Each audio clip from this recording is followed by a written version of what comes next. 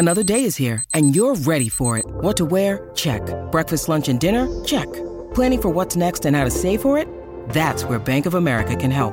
For your financial to-dos, Bank of America has experts ready to help get you closer to your goals. Get started at one of our local financial centers or 24/7 in our mobile banking app. Find a location near you at bankofamerica.com/talktous. What would you like the power to do? Mobile banking requires downloading the app and is only available for select devices. Message and data rates may apply. Bank of America N.A., member FDIC.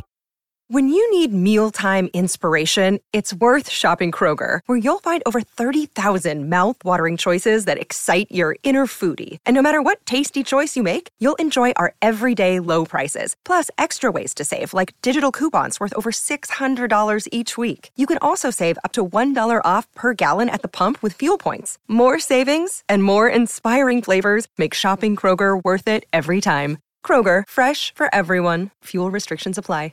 It's this thing that what I talk about, it sounds foreign. Identity, what are you talking about? I don't know what that is. And the crazy thing is everybody's already done this. We just did it accidentally. We did it with no plan. We just kind of started surviving through life. In that process, you were creating something. That's why you hear all the time, you are what you consistently do. We just became this person and didn't think about, man, who am I becoming? And so when you finally step in and take control of who you're becoming, you start finding that that person is the one responsible for everything that you have and don't have. And when you get the control of that and understand how to pull the levers, hit the switches, push the buttons, man, it gives you a different sense of control, of hope, of aspiration, because you can actually see the pathway to what you want to achieve in life. Thanks all for tuning in to Dreamcatchers, where we make things happen. Dreamcatchers was formally launched to unlock the hidden potential in successful, self-motivated individuals who desire to take their life's work to the next level but need support to evolve.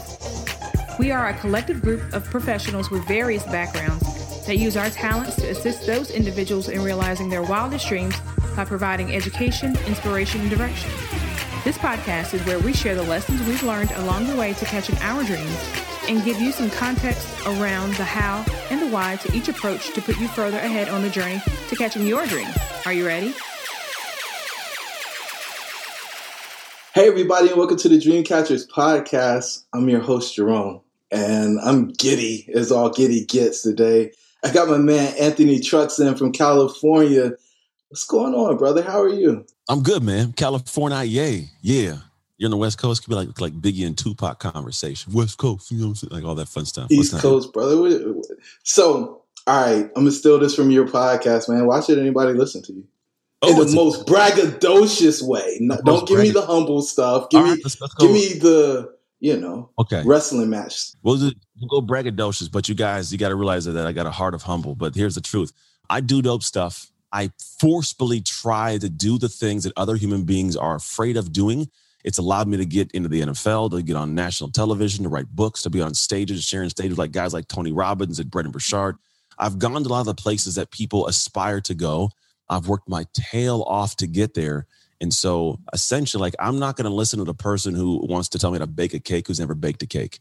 You should listen to me because I've baked some cakes. And so if you want to find a way to fix your marriage, which I've done, to be a better parent when you've sucked as one, I've done that. To lose some weight when you got a little chubby, I've done that. If you want to build a business with no business sense and almost going bankrupt, I've done that. If you want to learn how to establish and get rid of good friendships and add good ones, get rid of bad ones and add good ones, like I've done that. So you listen to me because you try to be better in life. And if there's something that I've done in my life that I can help you with, like, I'm happy to show you how to do it, only because I've gone through the ringer to figure it out myself.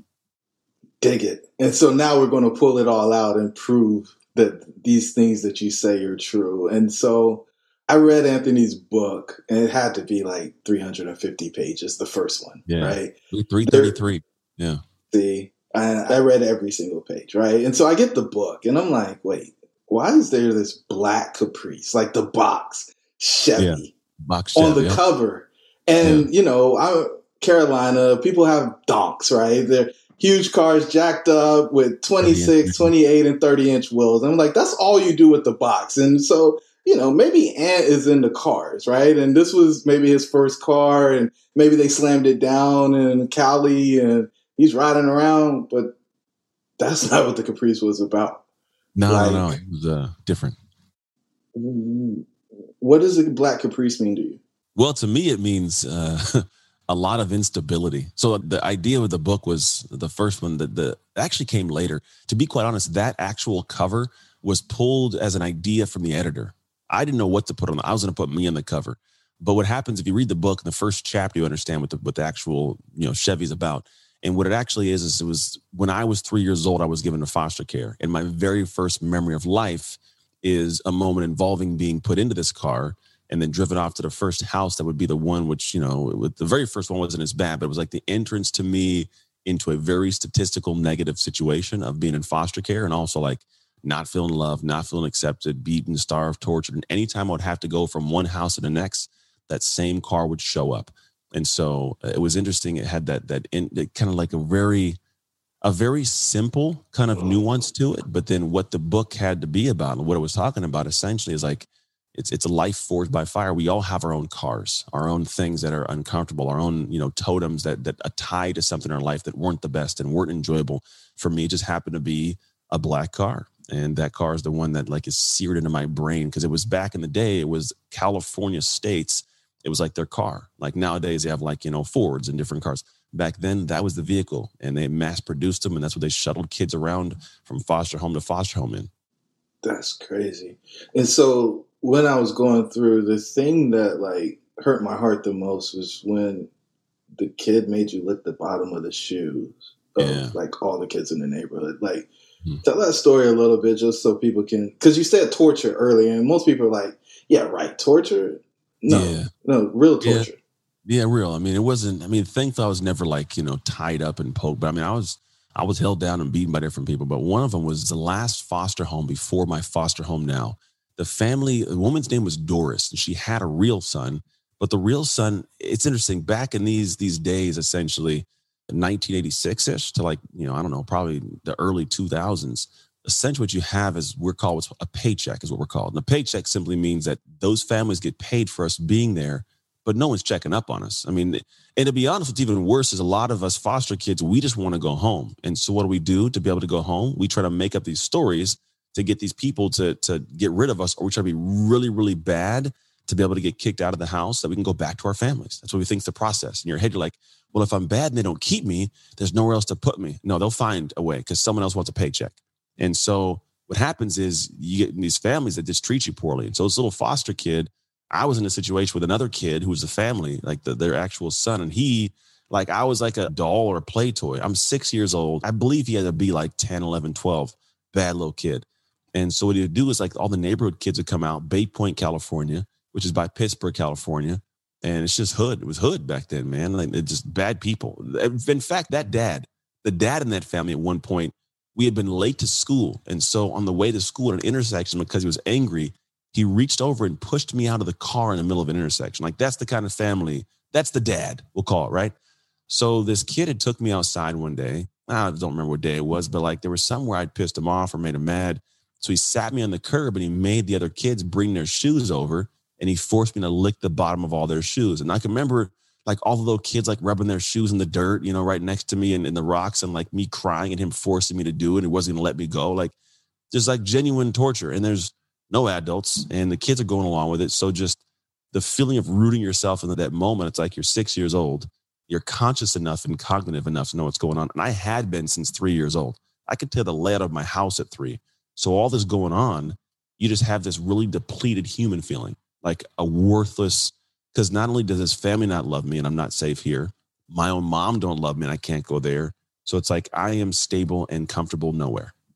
Wow.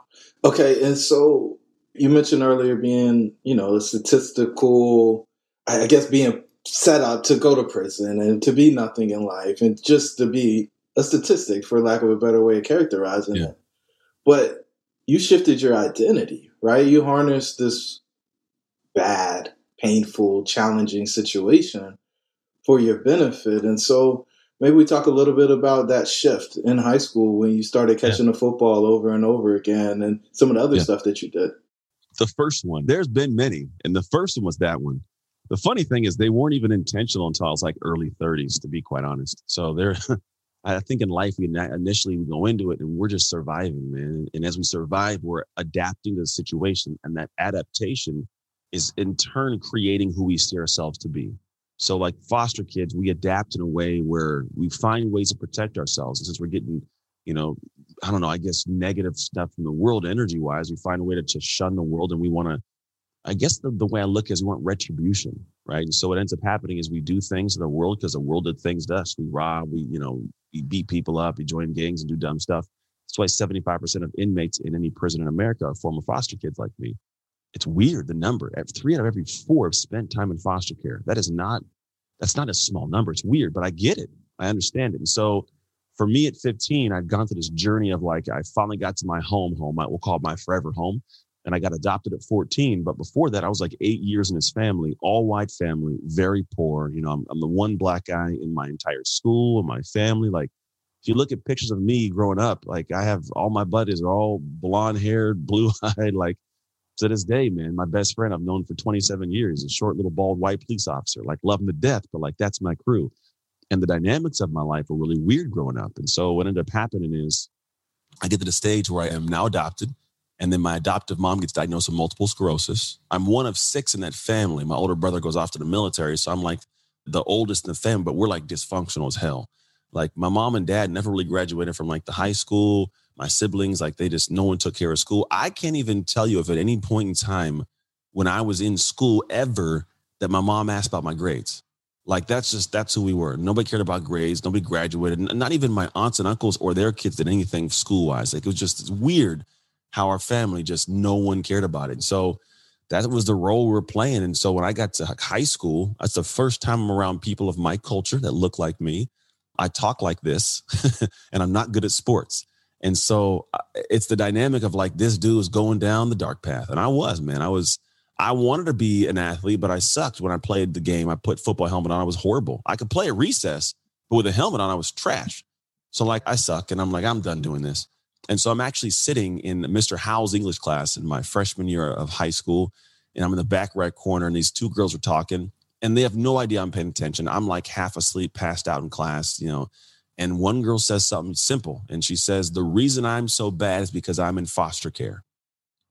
And at face value, it's a simple statement. Like, it's just, all right, so some girl said something. However, for me, it was the internal dialogue of excuses I was making as to why I was checking out. You're a foster kid, man. Not supposed to have much. Your mom didn't love you. These kids tortured you. These families didn't take care of you. Your mom's sick. They don't even take your school's not important to the family. Like, yeah, that was the story running. You're just a foster kid. And it unsettled me. Like the statement was one that I was like, dude, it really unsettled my, like, I'm going to be a guy that later on in life, like I'm blaming life on that. And I don't know what it was. I'm glad I heard it. I'm glad my mind let it resonate for that day.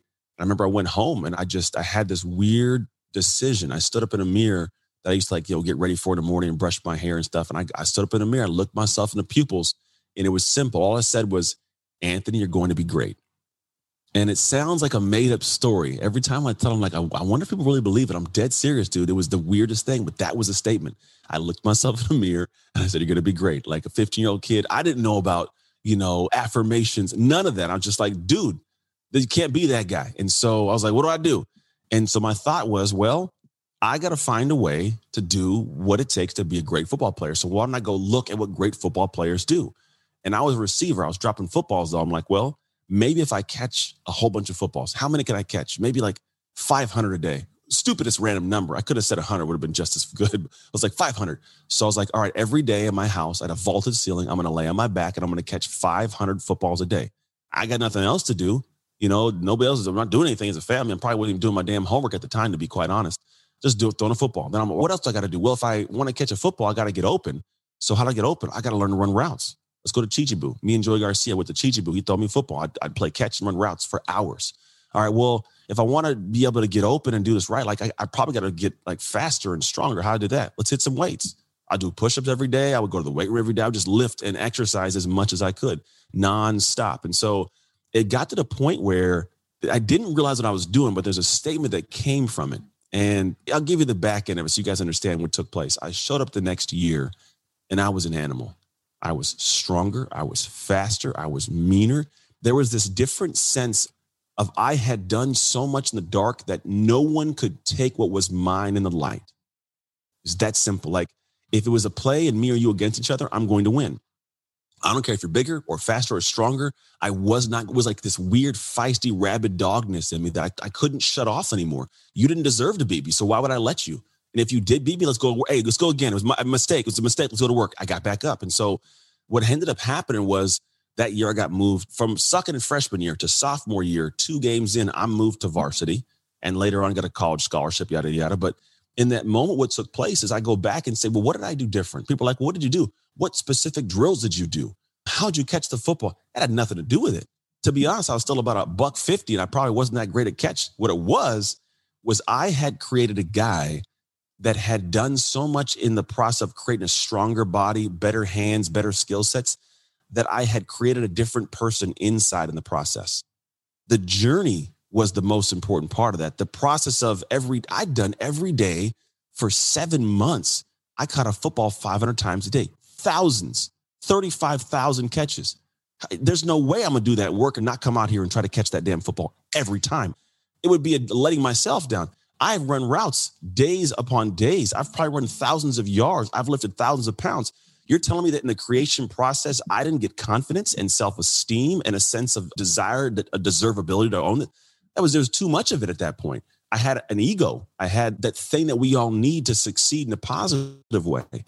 I developed this different sense of identity, and that was the very first shift of who I was previously to shifting into the person I was at that moment and what that did for my life. Because people are like, man, how do I get a scholarship? I want to have a scholarship. I want to have more money. I want to have a better family. Great.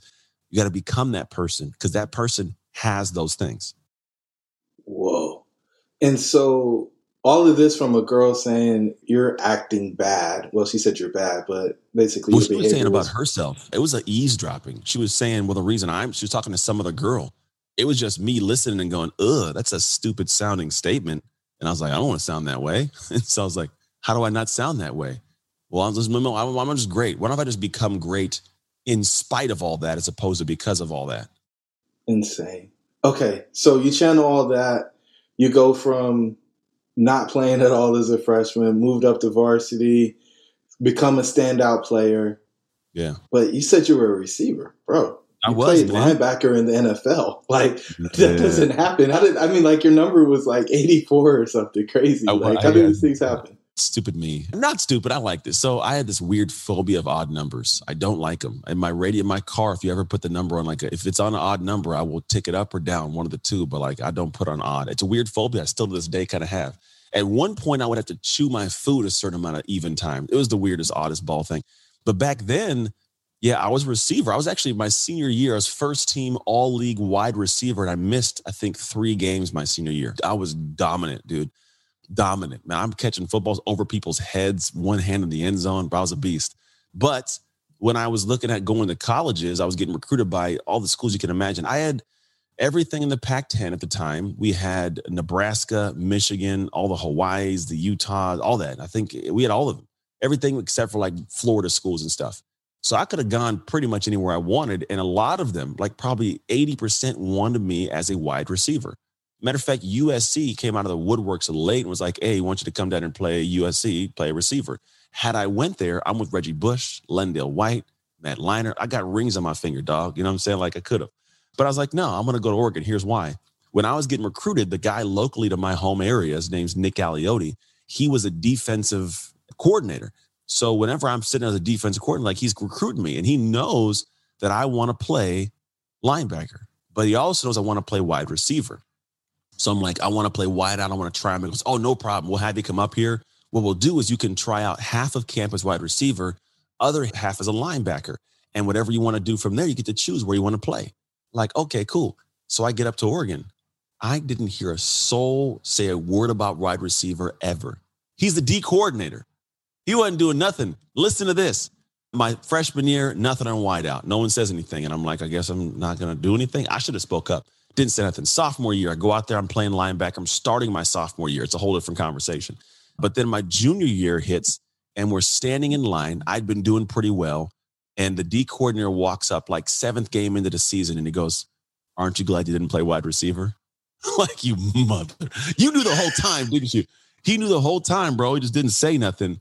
But yeah, it was what it was. And so when I got to college, I got 84 because I thought I'm probably going to play wide receiver, but also because I don't like odd numbers. And all they had was like 39 and like 47. I'm like, nah, bro, what else you got? Even 84, done.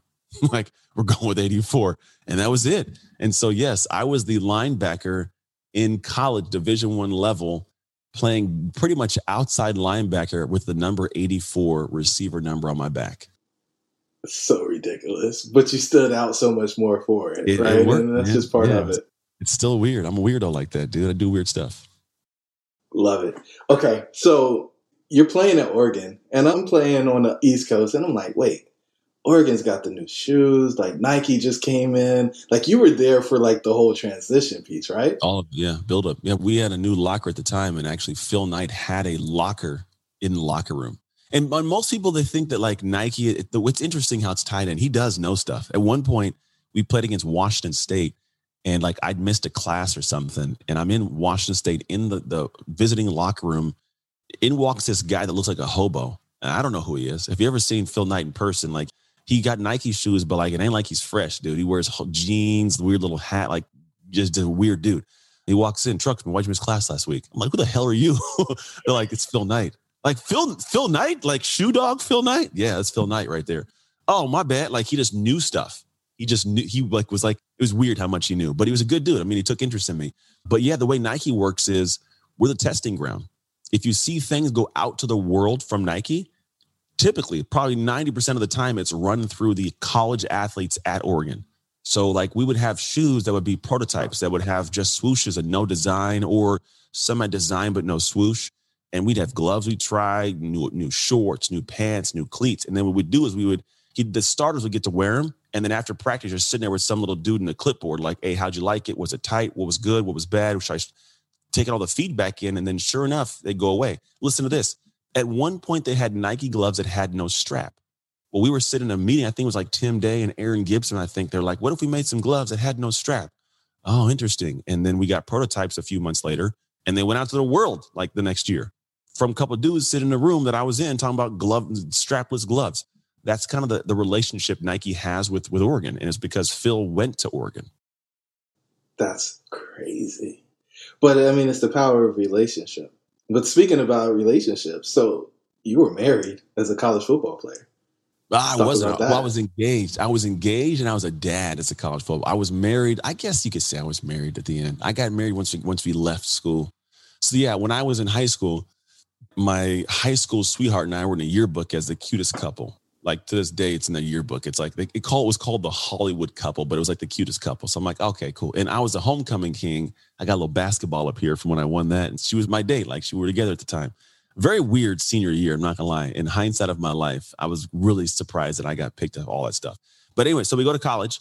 And yeah, so we're in there. And at the time I got engaged. I asked her to marry me before we had gone to college because I just knew I wanted to marry her. And she's like, you're crazy. I'm like, I know. I'm crazy about you, lady. But no, it was like crazy. Anyway, so I gave her this little ring. It was called a Millie. My grandma made fun of the ring one time because it was hella small. Like it wasn't even like it was like $100 diamond ring. It was like they had like a fleck of it's probably just like cut up glass that looked like a diamond, but you couldn't see anything. So anyways, got engaged. And then she wanted at one point to come up. Her family was like, cool, you can come up, but just don't get pregnant. Focus on school. She was like a 4.1 GPA in high school. She's why I was eligible to even go to college because she helped me with my grades. My family didn't do all that. It wasn't our focus. And so, yeah, she came up and like 6 months in, I'm a dad. 6 months in, we get pregnant. So we end up going through this whole journey of like being young parents and I'm a dad. And so we go through the journey of college, ups and downs. At the end of college, we get married. We'd been engaged the whole time. We damn near were married. Like we were thick as thieves since we were 16. And so, yeah, I went through the whole college experience this is a little bit, I guess, behind the scenes. When you go to the University of Oregon, you are there as one of the few African-American men who was in great shape, who they're not prominent out there, but there are a lot of people that are, let's call it physically attracted to you that are from the state of Oregon and that surrounding area. So you have a lot of opportunity to get in a lot of trouble. And for me, man, and to this day, I stay very faithful. I think because of the way I grew up and like the connection to a woman, I've never stepped out, never desired to. It's a weird kind of thing.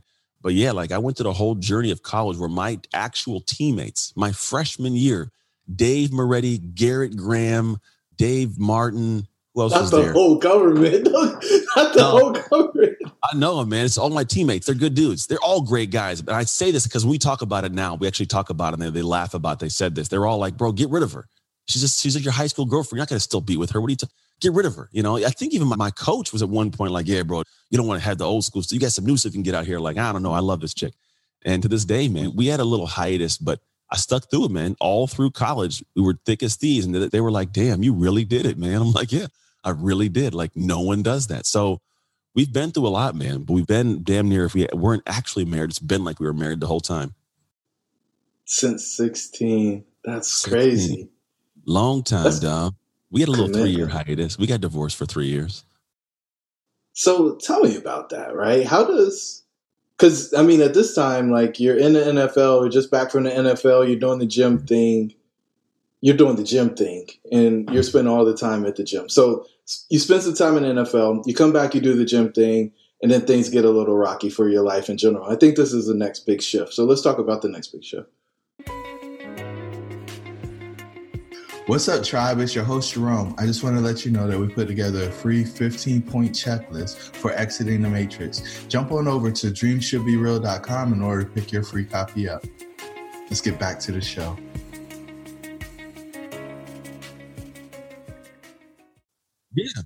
Yeah, man. So, yeah, we do the college thing. And we're good in the NFL. NFL was in and of itself its own battle of, did I want to quit? I wanted to quit at some points.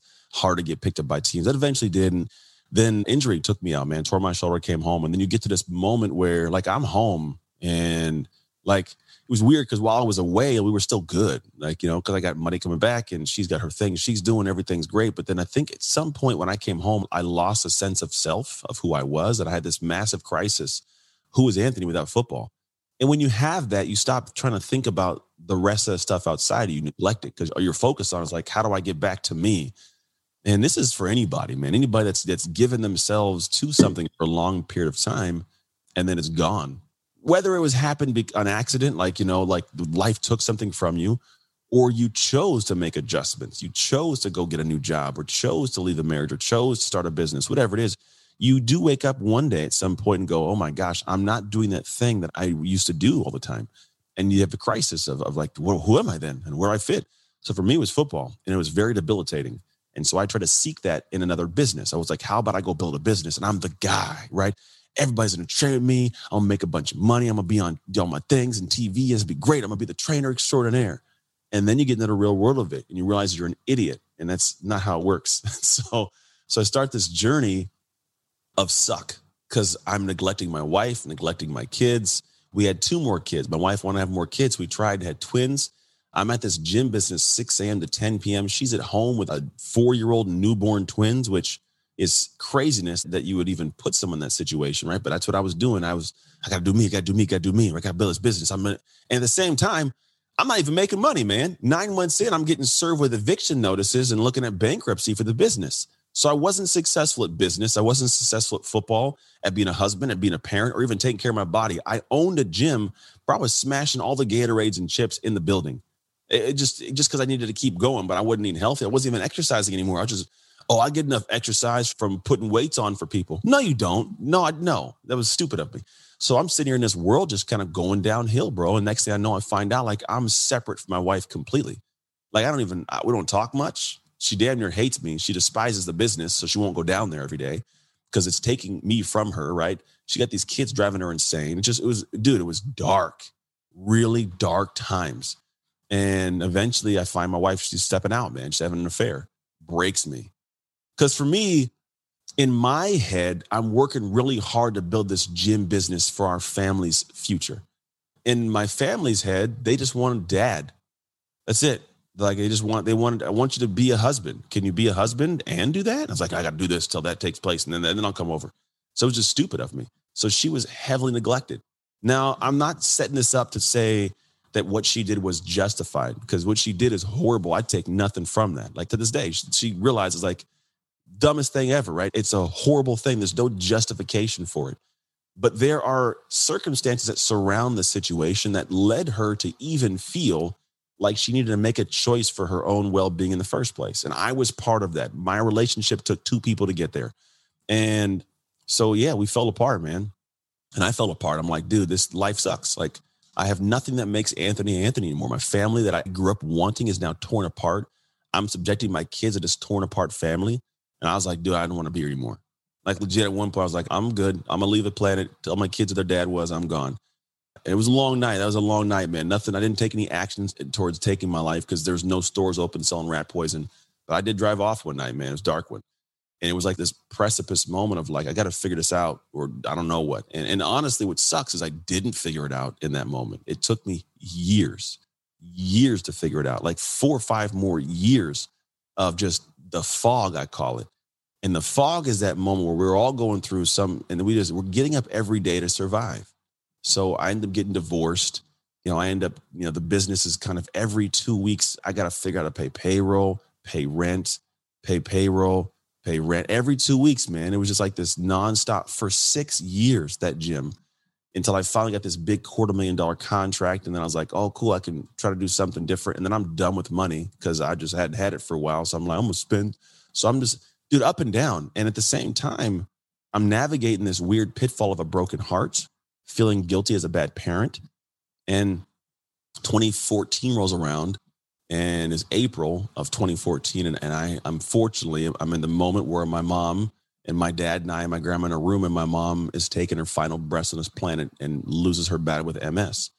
And at this moment in time where I'm living in a 500 square foot studio apartment, my kids are sleeping on the air mattress next to me, and I'm divorced and everything. Relationship wise, I have nothing of stature and stability, bro.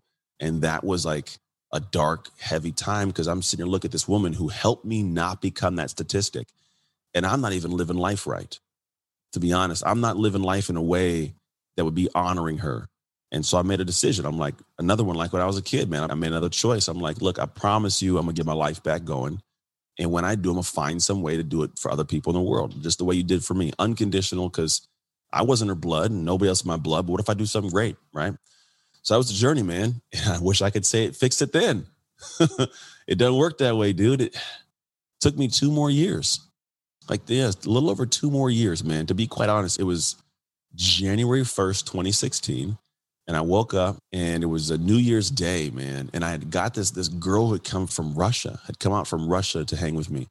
Didn't speak English, just a complete physical thing. And to be quite honest, I'll tell you the truth, man.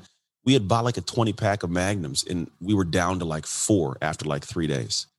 Like, bro, it was a really weird, and I say that not to be like, oh, Playboy. I woke up, I felt the most disgust that I have ever felt with myself that morning. I remember looking in the mirror and it was a different kind of like mirror moment than when I was a kid, dude. It was like, dude, like I'm disgusted. I would never want my daughter legit to ever be with a guy like this. My boys, they can never be like this man because this isn't a good man. I don't even like him. My mom would not be okay. And my God for sure isn't okay with this, right?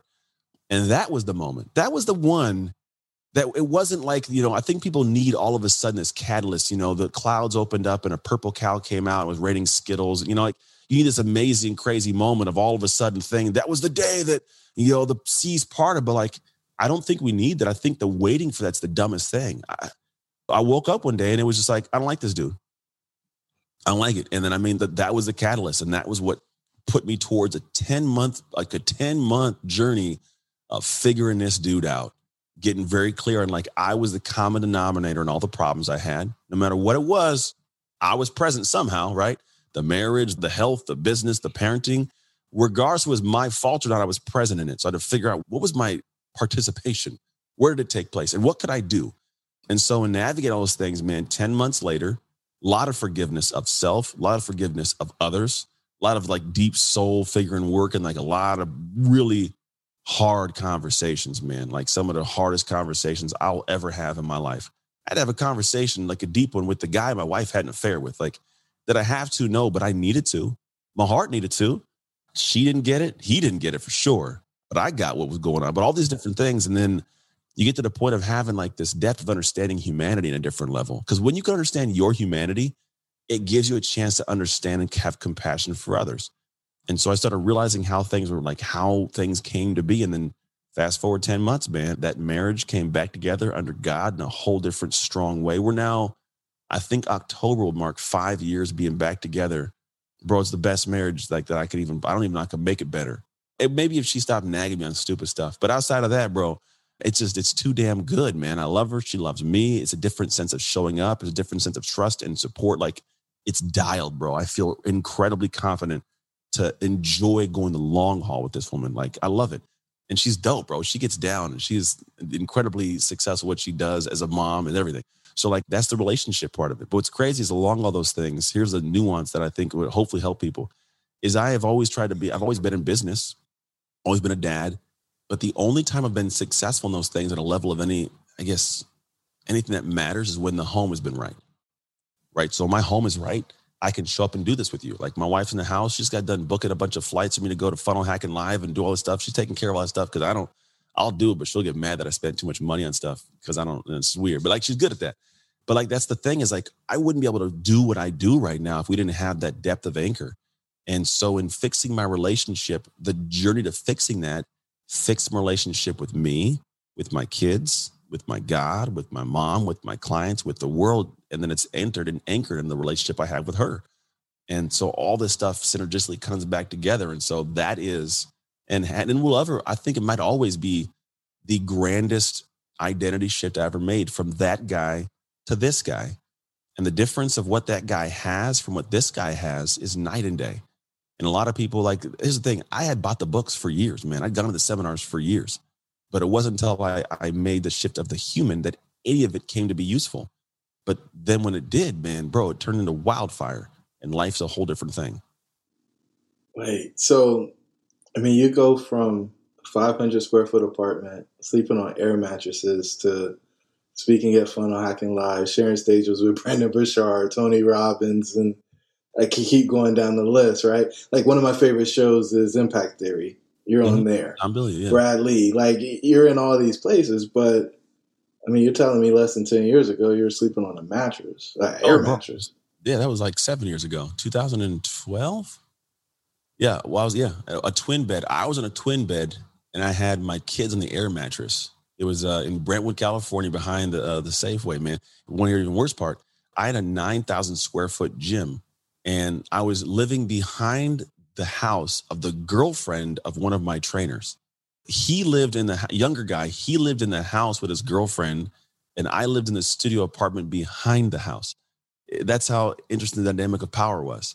So at work, I'm the boss, but at home, I live in your backyard. You know what I mean? Like, dude, weird, very, very weird. It was a journey, bro. It was a dark time for sure. So, all right, you said, I'm just letting it sink in. You said the only time that things that worked professionally was when you had home right. Yeah, 100%. But everybody that I hear talk says they're doing the stuff outside, and you too, right? I'm doing the stuff outside to get home right. There's something that doesn't feel manly if I'm not bringing home the bacon in the way that I decided maybe as a kid I should. Yeah, to an extent. I don't know if it always fits that way. I think the problem is a lot of people will say that, and then they're not realizing what you're trying to bring home to the family isn't what the family wants you to bring home. So the family dynamic, my family dynamic, financially, as long as we're like, it's weird. When I was a kid growing up, I'm like, what kind of couple has separate bank accounts? My wife and I, we just happen to have separate bank accounts. We happen to have a joint account too. We don't have it because we don't want to touch the other person's money. If I needed money, my wife would give it to me. Like, no problem. If I needed more money, if she needed money, I would give her my card. Like, not even without a question. I wouldn't even think about what you need with it.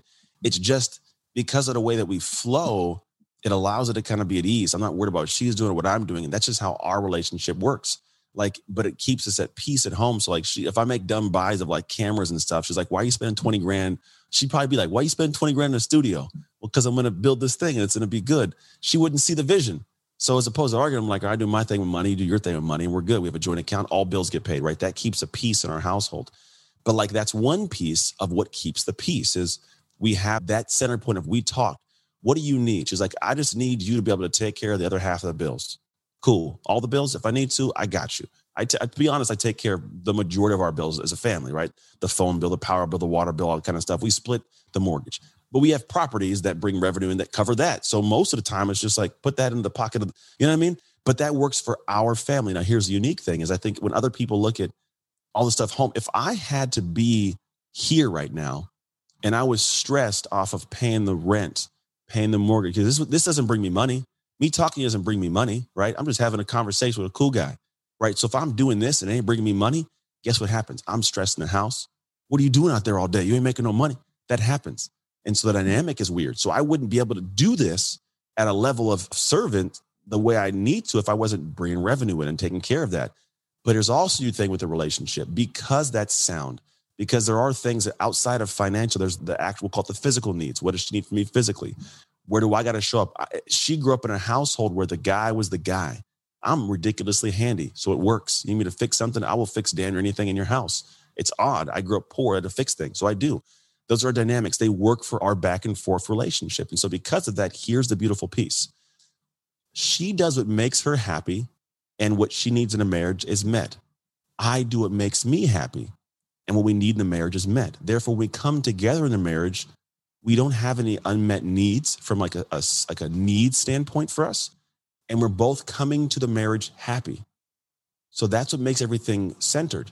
The problem is some people go, I'm doing this like I did. I'm doing this for the family. I'm building this for the family, but the marriage needs aren't met. And so when you come in, well, the other person's unhappy because their needs aren't being met. You ain't making the money. You aren't present with your time. Like I'm present with my time. When I'm not here with you, I'm in the house hanging with the family, man. I'm with the kids. I'm doing my thing. I'm dad, bro. Like I cut things off. This last weekend, I cut things off. We take 8-hour trips. I'm dad first. And that fulfills the need. So that when I'm not doing that, she'll help me book my flights. You know what I mean? Like the weird little nuances. So you've got to find out in a relationship, what are you doing? Because if that is off, it seeps into your ability to professionally show up. And a lot of people say family first. But when you look at their calendar or you ask them to make adjustments, the actions and the calendar show differently. And so for me, it's like, if you ask me what I got going on, I will adjust and change anything. We're going to Great America on Thursday, this Thursday. I had 4 podcasts lined up that I pay somebody for the book launch to actually go out and book me. And I moved all of them because Great America is more important to me than 4 podcasts that might have some people finding about the book, because that's my core humanity. And if I told my wife, hey, love, I can't make it, I got to do 4 podcasts, she'd let me do it. She'd be like, it's cool, do your thing, come later. But that wouldn't be voting properly with my time. And it would, at the end of the day, it would unsettle. It would be a little bit different because the marriage and the family wouldn't get what it needs. That's why I say a lot of people, man, they say, I'm doing it for the family. I'm doing it to set a foundation. Yeah, I get that. There's some longevity and legacy pieces. But you can't, in the family, man, you can't bake the cake and then not think about the process.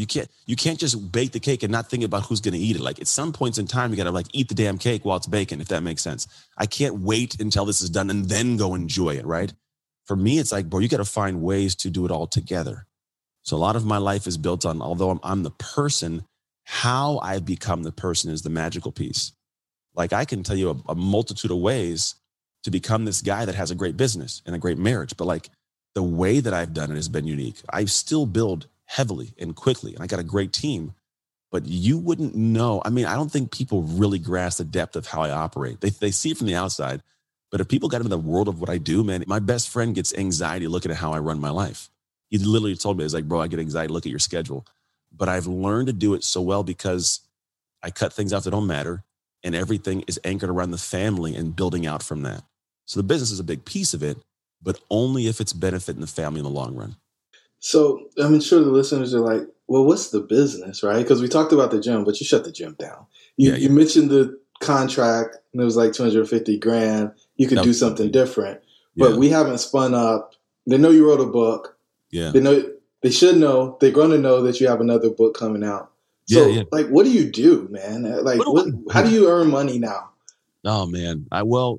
There's 3. 1, 2, 3. Within the business, about 4 arms and revenue streams. So one is I speak, right? So I go on stages and I talk. I will literally go into an organization, drop in for like the day, and I'll do my thing for an hour, and then I'll pop out of there. That's one revenue stream and one thing that I do that not everybody can do.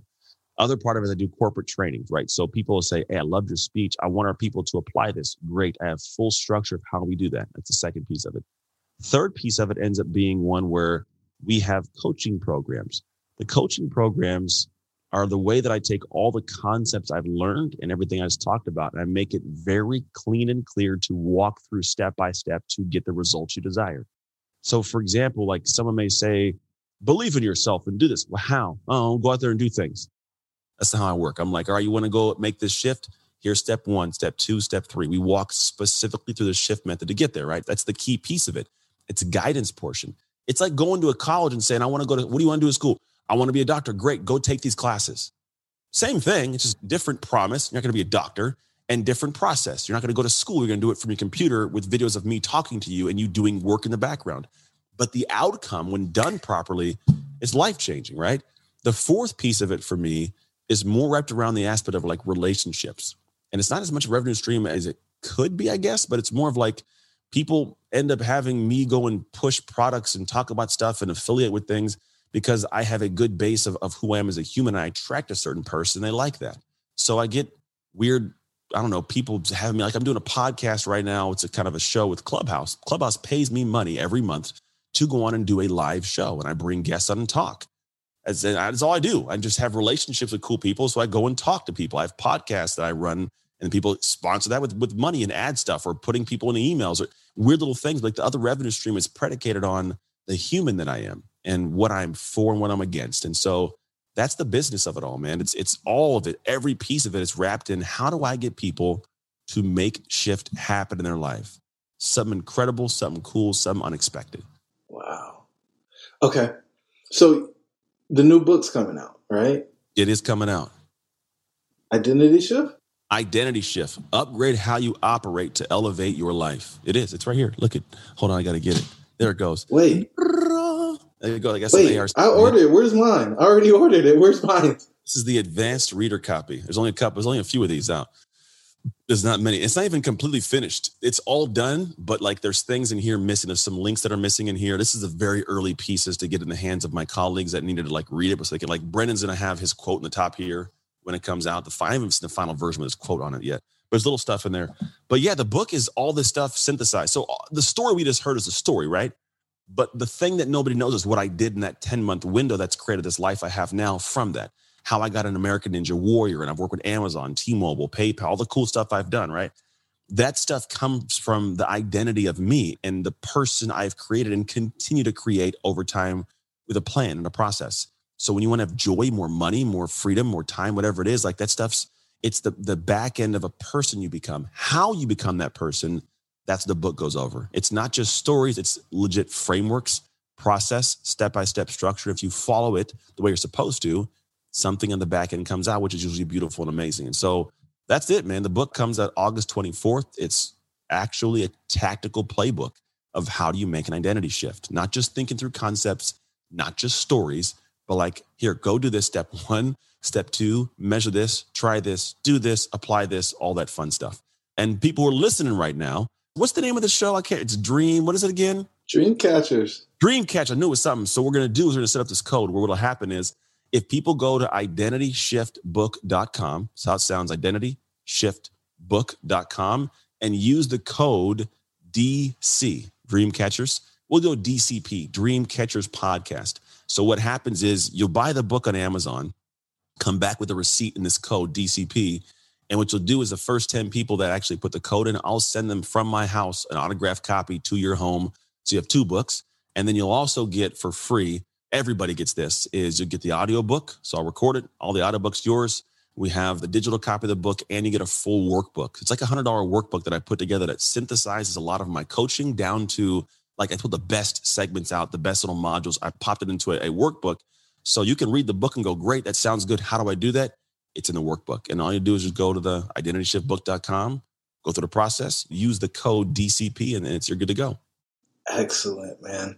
Anything else? Well, I can't end the podcast without asking the question. What's the one thing you want the listeners to take away from our conversation? To be honest, it's the thing that what I talk about, it sounds foreign. Identity, what are you talking about? I don't know what that is. And the crazy thing is everybody's already done this. We just did it accidentally. We did it with no plan. We just kind of started surviving through life. In that process, you were creating something. That's why you hear all the time, what you are, what you consistently do. We just became this person and didn't think about, man, who am I becoming? And so when you finally step in and take control of who you're becoming, you start finding that that person is the one responsible for everything that you have and don't have. And when you get the control of that and understand how to pull the levers, hit the switches, push the buttons, man, it gives you a different sense of control, of hope, of aspiration, because you can actually see the pathway to what you want to achieve in life. You want a big mansion? Beautiful. You will figure out how to do it once you're going to figure out how to become the person that's a mansion type person. You want a new Bugatti? Cool. You're going to figure out who that person is. And it's not just what do they do? Because if you only focus on what they do, you'll do it till you burn out because you'll still be the same person. But if you figure out what they do and understand the process of doing that and how you do it properly, you'll eventually wake up one day and go, damn, this is who I am now. Yeah, lo and behold, I got a house and a nice car. And I got a Bugatti, whatever the hell you want, right? Maybe you just want 10 pounds off your body. It's all there, but you got to understand how it's been done. So you got to take away the concept of you've already done this. This is not some foreign thing. You're just going to learn how to do it the proper way. Excellent. And appreciate you, man. You too, dog. And to the listeners, your dreams should be real. We'll talk soon. Thank you for joining the tribe today. We would love to hear from you. Please don't forget to rate, like, and share. Perhaps someone you know could benefit from what we've discussed. Until the next time, remember that your dreams should be real.